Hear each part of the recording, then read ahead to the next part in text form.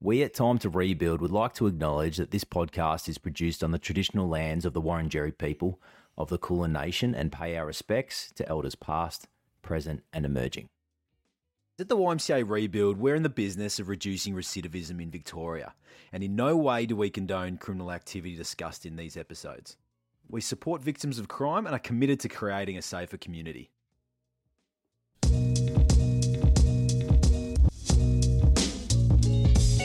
Welcome to A Time to Rebuild, the podcast that explores the impact of crime from incarceration to positive transformation and everything in between.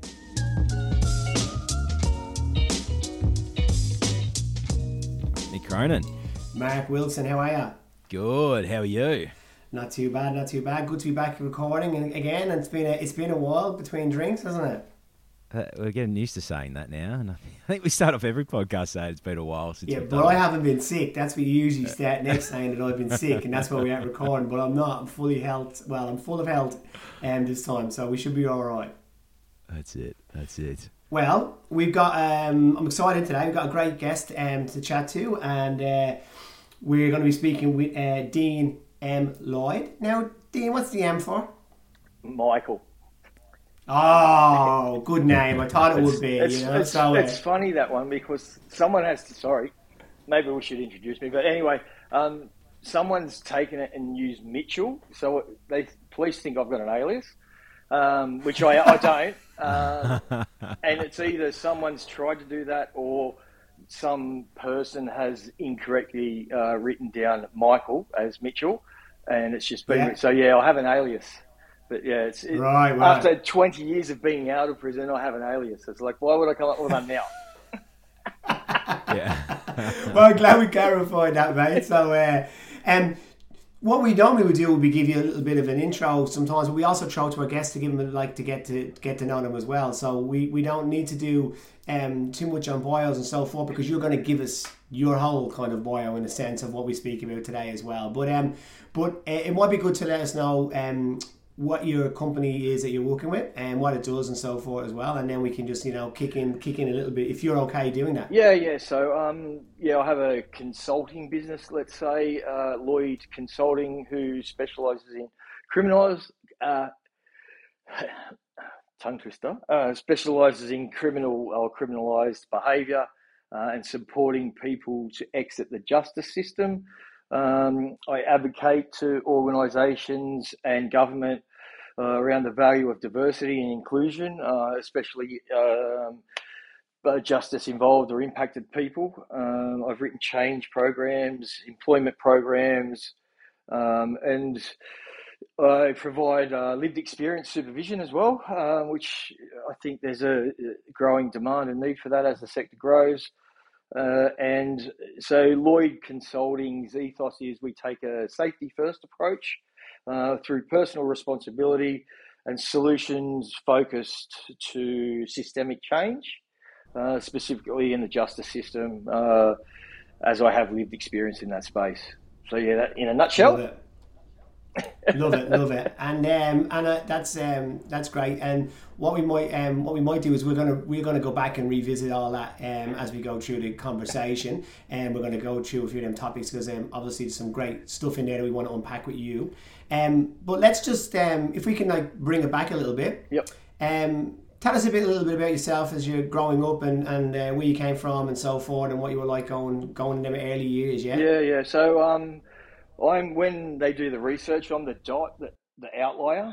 So I had a really good upbringing. I was, my dad was a real estate agent in the 80s in New South Wales. My dad had a tough upbringing. He was the man of the house at 12. So that's he done everything not to pass that on to me, which was, I'm grateful for, and I can see that now. However,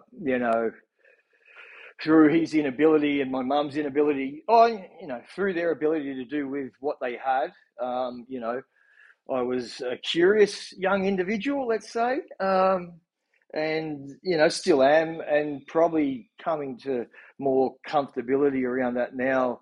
I was really curious. I always pushed the boundaries. I was quite good at sport, really wasn't interested in that other stuff at school was just really confusing for me. Like at that age, I was somewhat popular, the captain of this football team, that sort of stuff. I enjoyed school. It was fun. I didn't have traumatic experiences. Until I actually entered the justice system. It was probably, I was like 15, 16, and I started sort of smoking dope with older kids in the neighbourhood. And, that was a slow progression to the heroin epidemic in Cabramatta. Like that was sort of, I was just alive at that time, and that was sort of where it ended. And that ultimately led to criminalising my behaviour, or that substance dependence. And I'd done, desperate behaviour, poor, uninformed decisions, ended me up in prison. In 1999, December the 28th, 1999 is when I went to jail. And they were worried that the prison was going to shut down. Were you guys alive then?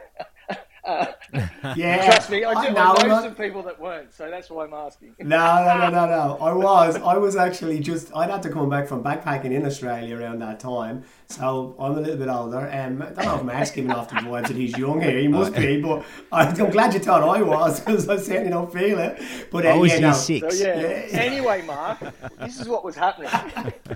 They were really concerned that this global, what was it called? Was it a bug, a worm, or something? Yeah. Y2K. Y2K, that's it. It was going to shut us all down. Yeah, and the prisons would just open and everyone would just run free. Wow. So I think I got arrested on the 28th, and it took me a few days to get up to... So I was in Wollongong, and it took me a few days to get up to Silverwater. And, my desperation at the time was I couldn't get any heroin. And I couldn't get any methadone. I was on a methadone program as well. And so I decided to rob a corner store with my own car in broad daylight on Box. So you can imagine, well, you can't maybe, but 25 years ago, there was nothing open on those, nothing, not one thing. And the corner store was the only thing open. This little mum and dad corner store doing their best, trying to make money. And I ran in there and demanded the cash, and I was arrested within a couple of days, spent a few days in Wollongong cells with no method. I was hanging out like bad. I had a raging habit, mainly because I'd done a lot of crime before that I got away with, and I'm not going to talk about that. That ended me up with I had like this massive habit that I couldn't sustain. Like the money that I got from that, I think it was $127 or something like that. Sad. And, the person was injured in the, commission as well. So I'm not like, it's the lowest point in my life, really. You know what I mean? Just basic animal fucking desperation. I couldn't, I'm not sure if you're familiar with the methadone process, but if you tick up 7 days, you can't get. So they'll give you, it's that, with any good drug deal, the first one's free. And then this is the government. And then, 7 days later, with like a $500 a day habit and an 80 mil drink of Dome, like I was sick. And wanting it to end as well, please, just like I'd been to rehab, I'd done all that sort of stuff at that stage. And that was the desperation that I got to. Ended up in Silverwater prison. I think it was just before New Year's Eve. And I was like so sick. I hadn't had my Dome for 3 days. I hadn't had a shit, like nothing, just like there. And I was in reception in the dry cell. So there's this Perspex screen. And the screws have the remote, so they change the channel. 2 out in that, and at those days they gave you a pouch of a reception pouch of tobacco, and I woke up the next day, and the guy I was 2 out with was like, I can't believe you slept through that last night. This whole place was on fire. So around 8:30, they come around and gave me 8 Valium and my drink of Dome. I was right. Gone. So you were out, just gone cold. And I woke up and this guy had spilt his whole power. I couldn't roll a cigarette to save his life. And I thought, I'd never been this is my first contact with the justice system. And I was like, fuck, I'm going to be like this is it. I'm in jail. I'm going to be like this for like the rest of my jail sentence. And yeah, lo and behold, luckily it wasn't. And I moved down and,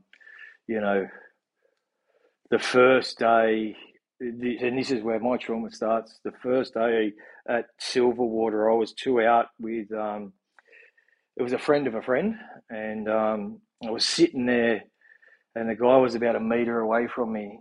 And the guy my cellmate that I was 2 out with just walks over to this guy, pulls a cricket stump out of his back and just splits this guy's head open like a watermelon. And I've just gone, fuck, I'm like, I have to go in a cell with this guy later. And him and his mates just proceeded to kick this guy around the yard for about 25 minutes before the guards come. And this was my 5th or 6th day in prison.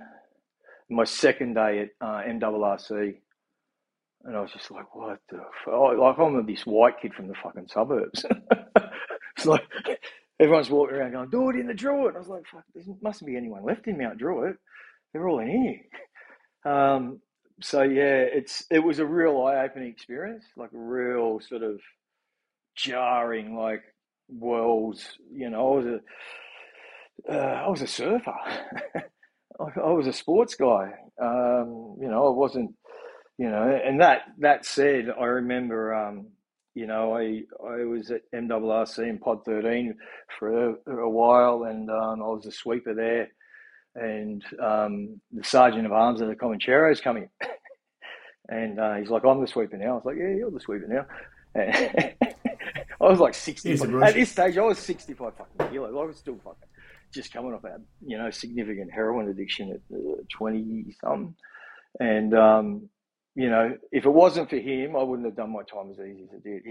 He said to me, come and do laps in the yard with me every morning. And he'd tell me these stories, and they were horrific. Just the way that he lived and the lifestyle and, that sort of whole approach to, and he said, people will see you with me and they won't fuck with you. And I was like, sweet. And, he really done right by me. He stood in the middle of fucking the pod and said, if anyone's got a problem with him, they've got a problem with me. And like, I was at that stage, there were some heavy dudes in there that are now in Goulburn Supermax for, terrorist offences, I think. So yeah, there's some stories there. Going back on that thing, just touching on that, yeah, because obviously we'll get to your work that you do now. Obviously helping people within the custodial systems and so forth as well. Yeah. Back in 1999, was there anything such as peer prisoners? Was there anything such as that existing, or was it just all? Was it all just in-house?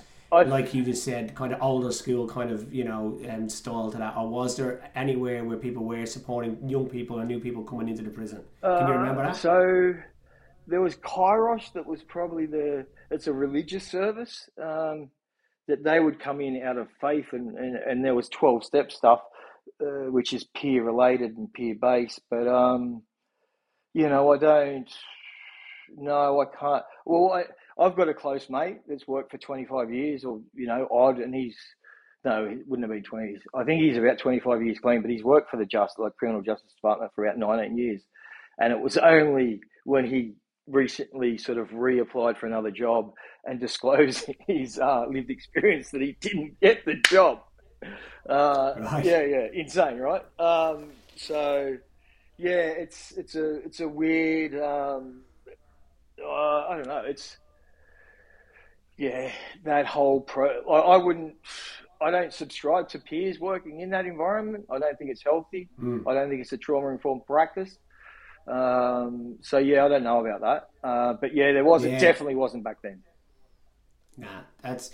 And tell us, how did you go with the rest of your time? Like, did you just have one visit into prison? Yeah, how did you get on, and how long did you spend, and that so I got a 4-year sentence. I ended up doing 2, and I done 2 years community order, and successfully completed that. I got arrested on the last day of my parole, I was still dabbling at that stage and hadn't quite.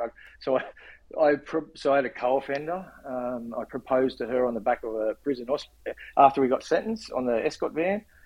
She said yes. That's romantic. That's yeah, romantic. I know. They used to call us Romeo and Juliet. No, Bonnie and Clyde. They used to call us. Because Anyway, that's a whole other story. Yeah, we're getting to another episode of that one, mate. Sorry, I've lost my train of thought now. Proposed to her on the back of the escort. Got married. So she got out a year before me. She got clean and was doing really well, for a year. And I got out and I ruined her life pretty much. We had a kid. We started using again.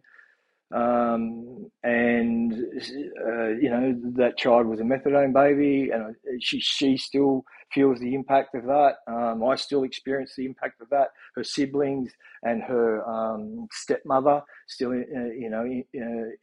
experiences the impact of that. My parents still experience the impact of that. If you want to know why people say don't get into a relationship with anyone you met in rehab, I can, to send them my way because I met her in rehab. Yeah. So, that's, and I went on to, I then went on, successfully completed that, sort of stumbled around for probably about 3 years after that sentence and fell into the family business, which is real estate. Went and my dad just said, come and answer the phones. Just sit in the office and answer the phones. And that was pretty much all I was capable of doing.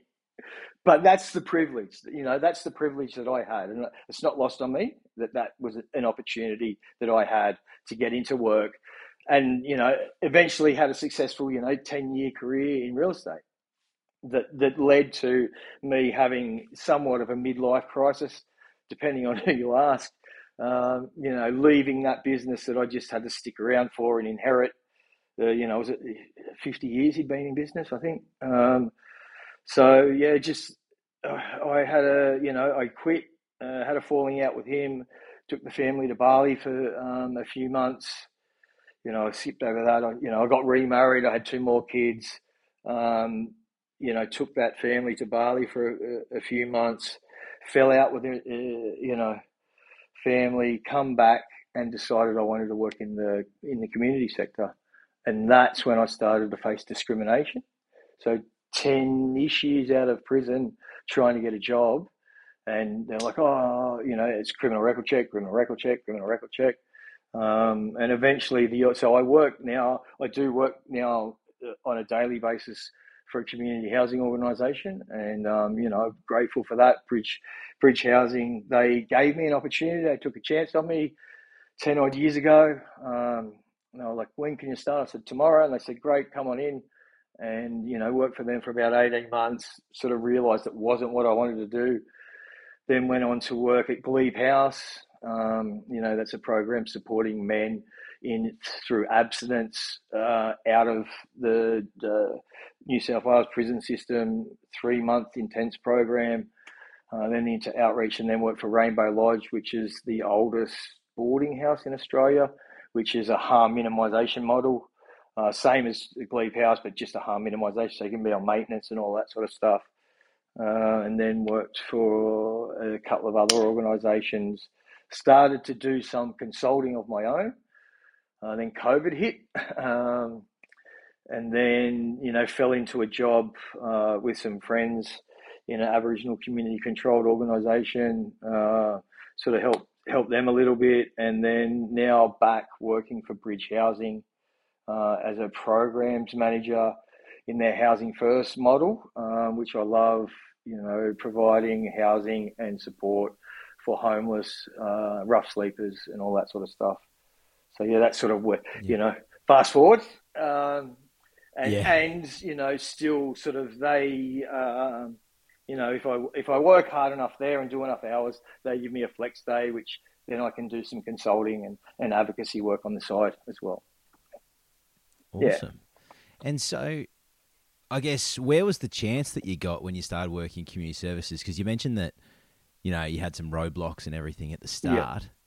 What was that? I guess was there a moment or a person or an organisation? Yeah, well, it was Bridge essentially that changed the tide. Was it and Bridge? then Yep. and then I got my first gig, and then so after about 18 months there, I was like, I didn't really want to be in real estate anymore. It was still a bit of a sore point, and I felt like I had. So my ultimate goal was to write up. So I got released from Long Bay, and they had a Naranura program. So it was a sort of a step out program. You got a few day releases and you interacted with the community. And I thought it had merit and value, and it helped me somewhat to integrate and understand that sort of process, getting out. And I thought, I want to go back and I want to write a program like that. I feel like I can add value to that. I feel like I can bring what I've got and add value. Like I have a solution. And so I applied for the job. So off the back of the guy that wrote the program, I'm friends with him outside of the whole scenario. And he said, I'll apply for the job anyway. Went for the job. I got the job, disclosed at the very first point of contact around, records and all that sort of stuff. I got an email saying congratulations. And then about 15 minutes later, I got a phone call saying, sorry, when we put your name in the system, you come up as an unsatisfactory person. I was like, what the fuck does that mean? And he was like, oh, look, mate, that's above my pay grade. Here's a number. Good luck with it. I think you were by far and away the best candidate, but sorry, what can I do? I was like, yeah, I understand. It's not like you're working within whatever. And so, yeah, that resulted in a 3-year battle at the Human Rights Commission with Corrective Services, New South Wales. Ultimately having a decision made in my favour for them to change their policies and approach practices and procedures around employing someone with a criminal record. So what would have had to have happened is I would have had to click through 16 times to find their policy on employing someone who has done over 24 months in prison. So if you got sentenced to 24 months or over, which I was 4 years, so yes, the instant no. But you can say, hey, you can sort of preempt that and say, hey, this is sort of the scenario. I've done this, that, and the other. But, to click through 6, I wouldn't have applied for the job. So that that was sort of where my first advocacy came from.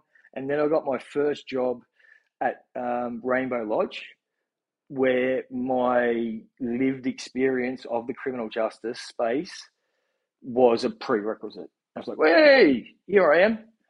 I'll have a crack at this. And I got interviewed by a panel of judges, district court judges, learned people. One who probably really ignited the passion. Like, I remember my interview.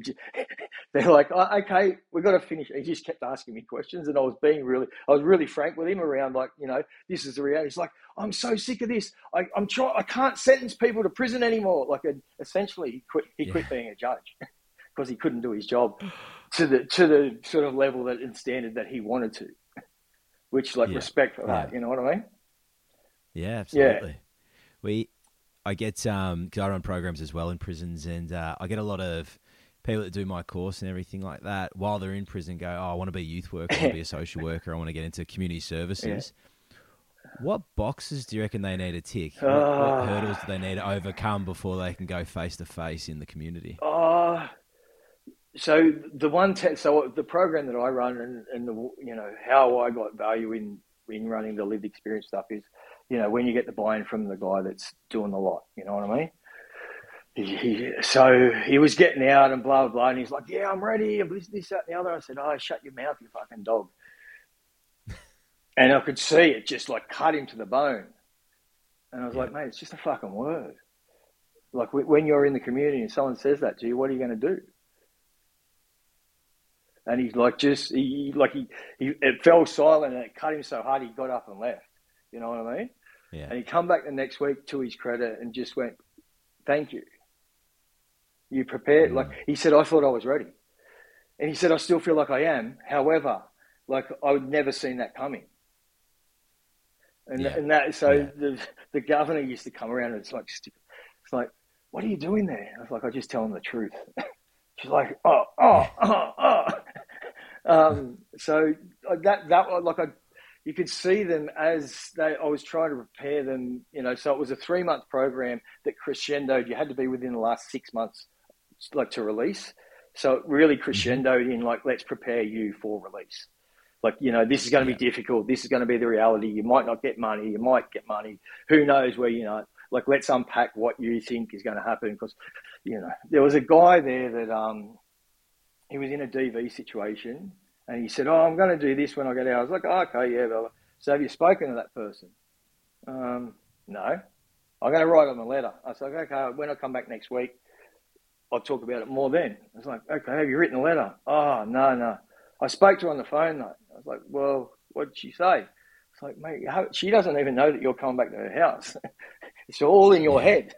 These sort of realities and snapping them, you can see as he got closer to release, his eyes just got wider and wider, like he was just a deer in headlights being released. That's, for me, that's where the important work is. There's a traumatic, it's recognised as a traumatic process, prison release. And you go from, so violence is the solution in prison, to it's not, and it's like the furthest thing. It's the last thing from solution. So how, like, where do you get those skills from, like, that width of a gate? You know what I mean? In the end, like, where do you, you put on the armour every morning when the door swings open in jail, but then when the door swings open there, it's like, fuck, I don't need this anymore, but I'm going to keep carrying it because I don't know how else. Yeah. And then they start reaching out for other things, like the dope, the fucking out, whatever. The girls, like, they'll just reach until like they can just fill themselves up with that, so they don't feel, because it's such a traumatic experience.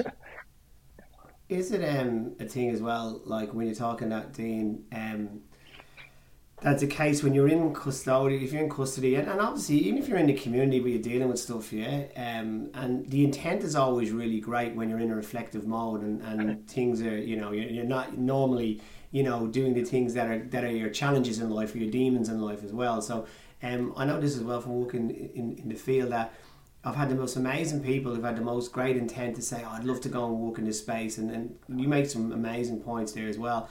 And then you just think, well, have you worked on yourself fully enough at the moment? Because you can't help anyone else until you help yourself. And I know you're feeling good now and your intent is good. You don't want to down it, but you got to go, look, you need to really make sure that, your primary goal is you. And then from that, you can help, you can help others then later on, yeah? Do you see that a bit? Oh, for sure. And I think something that's really practical that you can do, working with children's, I don't know what it's like where you guys are, working with children's check, and a Cert 3 in community services.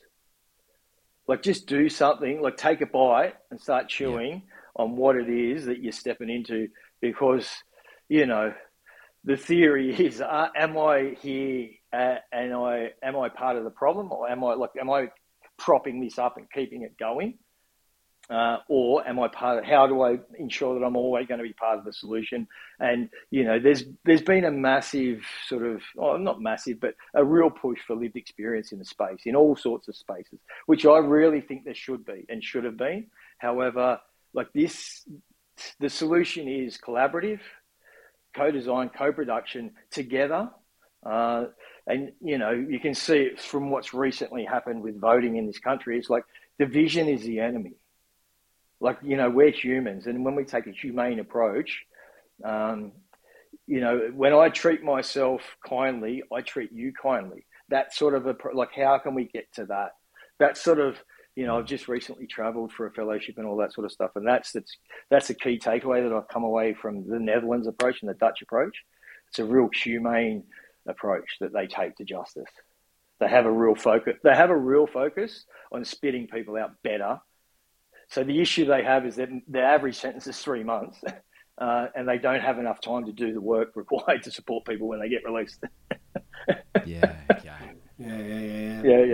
That's it. That's super interesting. Yeah, I remember seeing you when I think I reached out to you when you were going on team travels and so forth as well, which was great to keep in. I was watching them when you were in America, in New York, I think you were in Rikers and a few other places you were going and meeting people. Yeah. And really quickly on something as well, like, so you were doing consulting, right? And just for our listeners as well, like, Who are you consulting with as well? Like, are you working with businesses, government, community agencies? And if so, what is the key points or the key areas, should I say, better wording, the key areas that you are, working strongly with them to consult on to make some positive change? Yeah, so I've worked with like Prisoners Aid stuff, both New South Wales, ACT.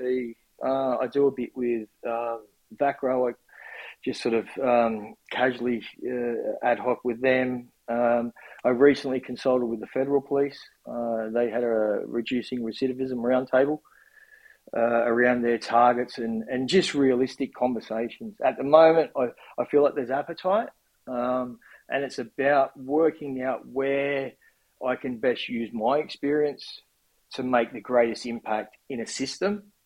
Not so much, hey, look at me and I'm just going to smash it all to pieces. It's like, where can I listen out and try and tune in and aware of what it is systemically that my insight, awareness, skill set can impact the greatest. Because everyone has to do a job here. You know what I mean? This isn't like we all need to be in the same boat, facing in the same direction, rowing in the same direction, and that's not as easy as you might think. Yeah. If there was one thing that you would say that would be a real game changer, if there's one thing that you there's nothing. For the coach, this is what we're sold. This is the issue. This is what we're sold. There's a one thing. There's a, what's that one size fits all? This is, so what I'll say to that is become comfortable being uncomfortable, because we need to disagree for things to move forward. We need to nut things out, because what works for me won't work for you. And it's not as if we just need to. So what I experienced in the Netherlands is I caught a train to a sort of a rehab, or it's a government sanctioned rehab. I don't know if Who's. Are you aware of Who's, what Who's does as a treatment facility in New South Wales? No. Anyway, so they're a fairly large government sort of subsidised. Anyway, so it's similar to that, but in the Netherlands. So the guy that I was meeting there, he worked there. He was lived experience, 20 odd years in and out of prison. And then I caught the train to that prison, not a prison, to the rehab. It looks like a prison. It's got walls like a prison, and yeah. Anyway, that's the whole. But inside, it's a bit different. So caught the train to that prison with the former governor of the prison, who helped that guy get released from. So he allowed him to write his own release plan, and gave him the tools to access what he needed. Like realistic, you know what I mean? Not like I want an aeroplane and an air balloon. Yeah. It's like, you're old enough and mature enough to know what's right from wrong now. Let's give you an opportunity, and let's give you access to what you need. Successful. And this governor is having this guy over for dinner at his house. Like, where do you see that anyway? Like that's the mindset that they have. Like it's like, so what happened? I was with like more of a bureaucrat, and we're going into an actual prison. And so Tone was his name. Good guy too. He was manager of operations for like 6 or 7 prisons, I think. And he took me to a country one, and I said, "Oh, what can I take in?" He said, "What do you need?" I was like, "Oh, can I take my computer?" "Do you need it?" I was like, "Oh, I don't know. Do I?" And he's like, "Well, if you need it, just bring it." I was like, "Oh, I might need it, so I'll bring it." And he goes, "Okay then. What can I bring my phone?" Wow. "Do you need it?" I was like, "Well, I want to take a photo, but I don't know if I can." "Oh, you'll have to ask the governor that." "So I'll bring it." "Yeah, okay." So I'm in the prison. The governor's taking a photo of me with someone's bird on my arm from my phone. Yeah, well, different, isn't it? Yeah. And on that point though, I'm interested to get your take on this. So, because a lot of people will look to the Scandinavian countries and the Netherlands and so forth, as a different way of of doing things, and you can see the results that they might have and the impact that they might have as well. How do you feel coming back then to in New South Wales, maybe with Victoria, but if you think of Australia in general, how do you feel? Do you feel like any optimism that could actually we could look at these models, because it's difficult, isn't it? It's a different system here, and you have to have people see it from the way that you probably see it or they see it. I'll be interested to get your insights on that and what you think. Coming back from that and seeing that. Definitely, there's pockets that are happening now already, I believe. Like Corey Court, you guys have got that in Victoria, yeah? Yeah. So, they have a thing over there. So they're early intervention and prevention, yeah? That's their ethos, with a humane approach. In my experience, that was sort of what I experienced. So what that means is they try to get in early and prevent it. And they're really good at that, and they're really good at stopping people from coming back once they're out. However, this is the thing that surprised me the most. You measure the recidivism rates for incarcerated individuals to Australia the same way, there's not that much of a difference in recidivism for incarcerated individuals. When it's community corrections orders and prevention, significant difference. Significant. Yeah. So that was the thing that surprised me.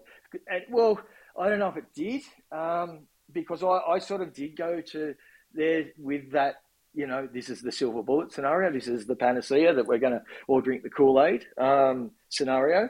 However, what I learnt was prison's prison. It doesn't matter where it is. It's it's an industrial complex. It's designed to be punitive, restrictive, and remove people's liberty. Like, that's its design and purpose. So, you can't, in my opinion, you can't heal people and help people improve their lives in those environments. Yeah. So that is why I am reluctant to engage with and work with prisons, the industrial complex, if you will. Yeah. Because I don't believe in the value. Just do your job, mate. Just stay over there and all I'm asking is don't fuck them up anymore. Don't do any more harm. Which, the majority. So prison generally compounds the issues of those we carcerate. Yeah?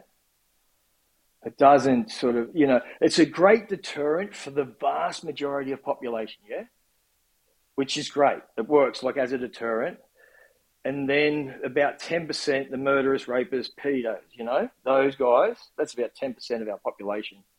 So the other 90%, we're treating them exactly the same. So prison as a construct, I agree.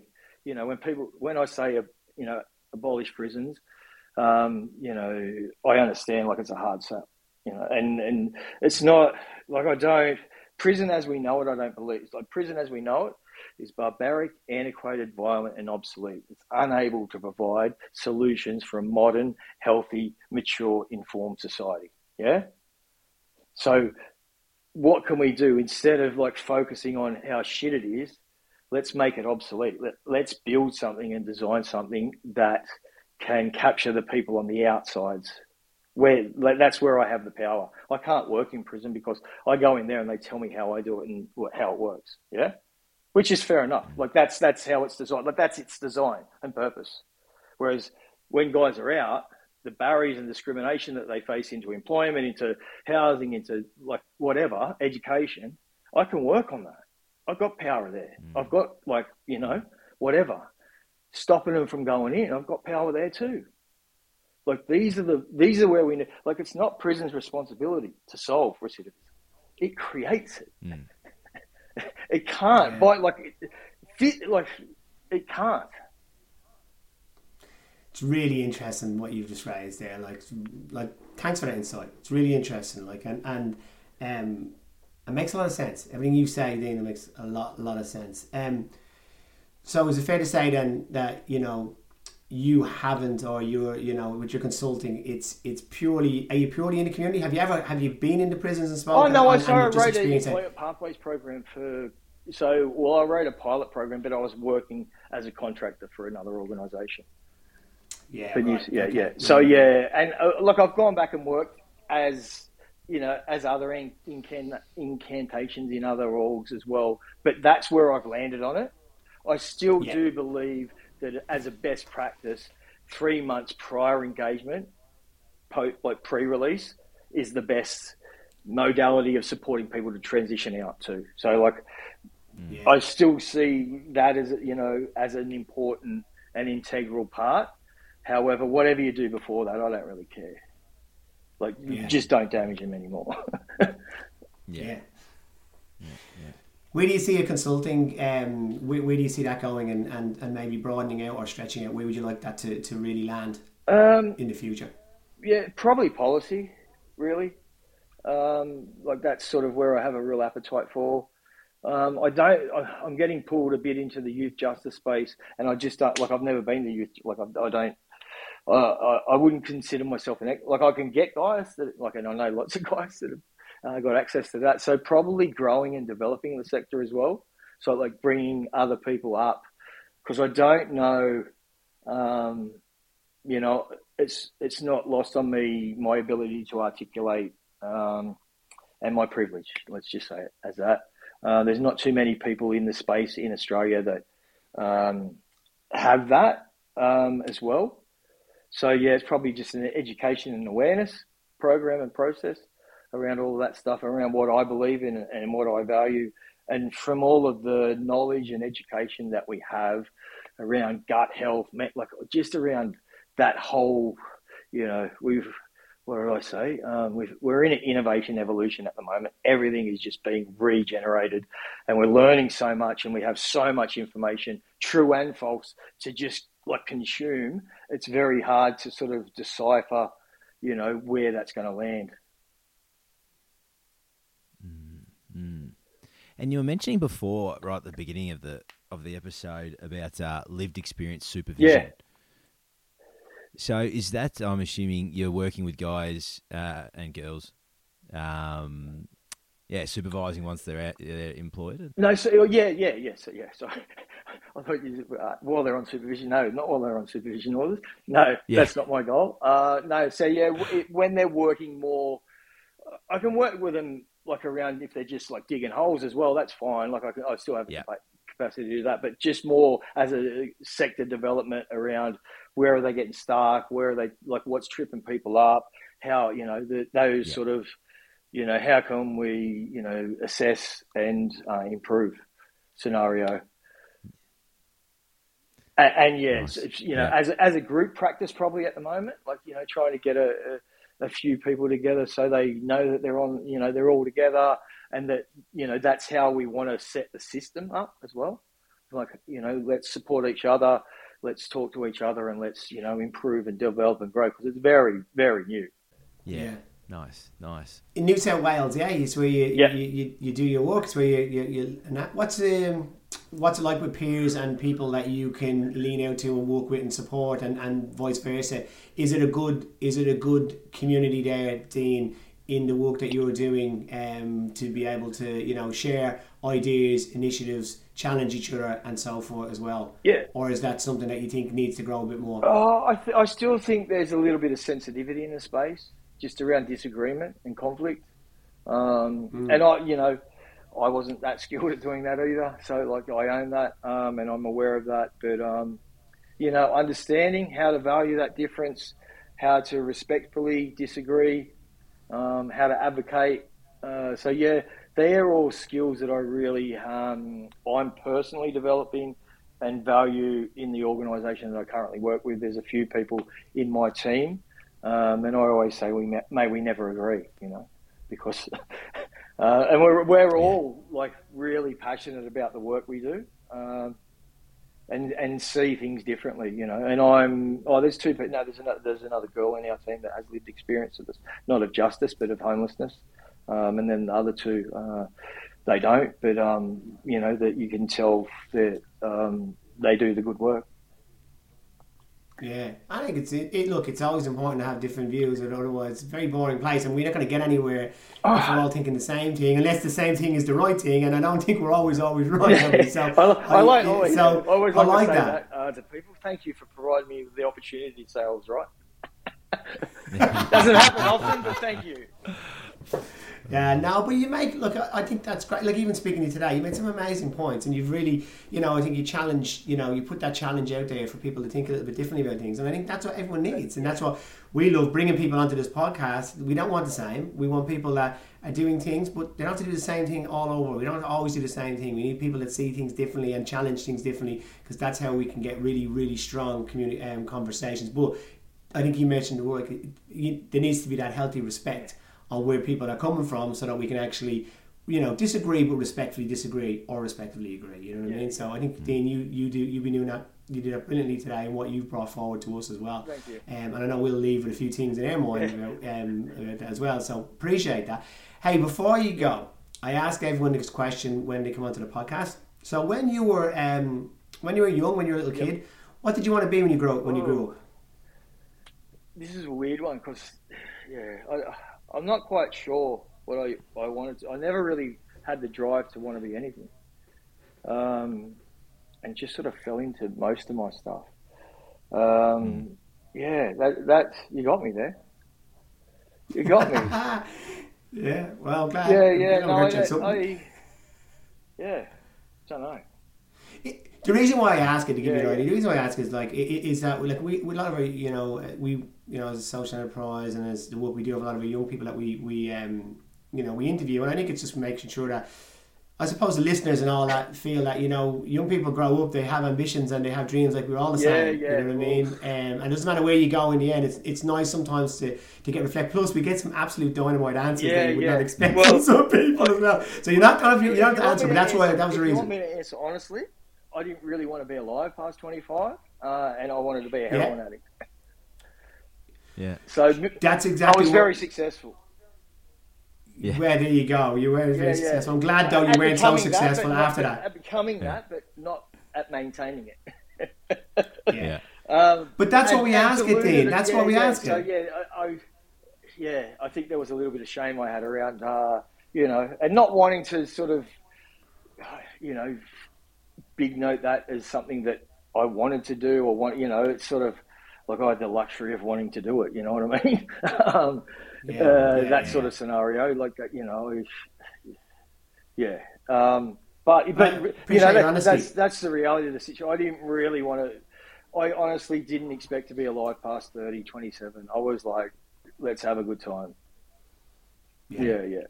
And look, appreciate that answer, appreciate that honesty, and that's why I asked that question, because we get so many diverse answers. I'm going to go on and it listen to them all that now. it's really interests us as well, where people's heads are, and not simply dissimilar to you. There's been some that have been real challenging. I think just bring it back to reality. You know what I mean? Sometimes as well. So, look, really appreciate that, Dean. Really appreciate the work that you're doing, mate. It's great. Obviously, I've saw from a distance. Couldn't be more, I suppose, appreciative of someone like yourself who's doing that work in the field that you're doing, and trying to, every day help people and help the system as well, like that. So thank you for doing that, mate, and thank you for sharing your story and with us today. It's been a privilege. Thanks, guys. Thanks for the opportunity and for being open-minded. And I think one thing I'd really like to leave everybody with is change is different. Change is uncomfortable. This is where, I'm that change agent. I'm saying stuff that you haven't heard, and some people might feel uncomfortable about. But if you want something different, we have to do something different. And I'm trying to look at solutions and provide different ways and mechanisms and catalysts to allow people to change. Well said, mate. You keep up the great work. Cheers, guys. Pleasure. If anything in today's episode has raised any issues for you or someone you know, head over to our website for a full list of services that may help at ymcarebuild.org.au under the podcast tab. This podcast was produced by Mick Cronin and Mark Wilson. Editing done by Mark Wilson.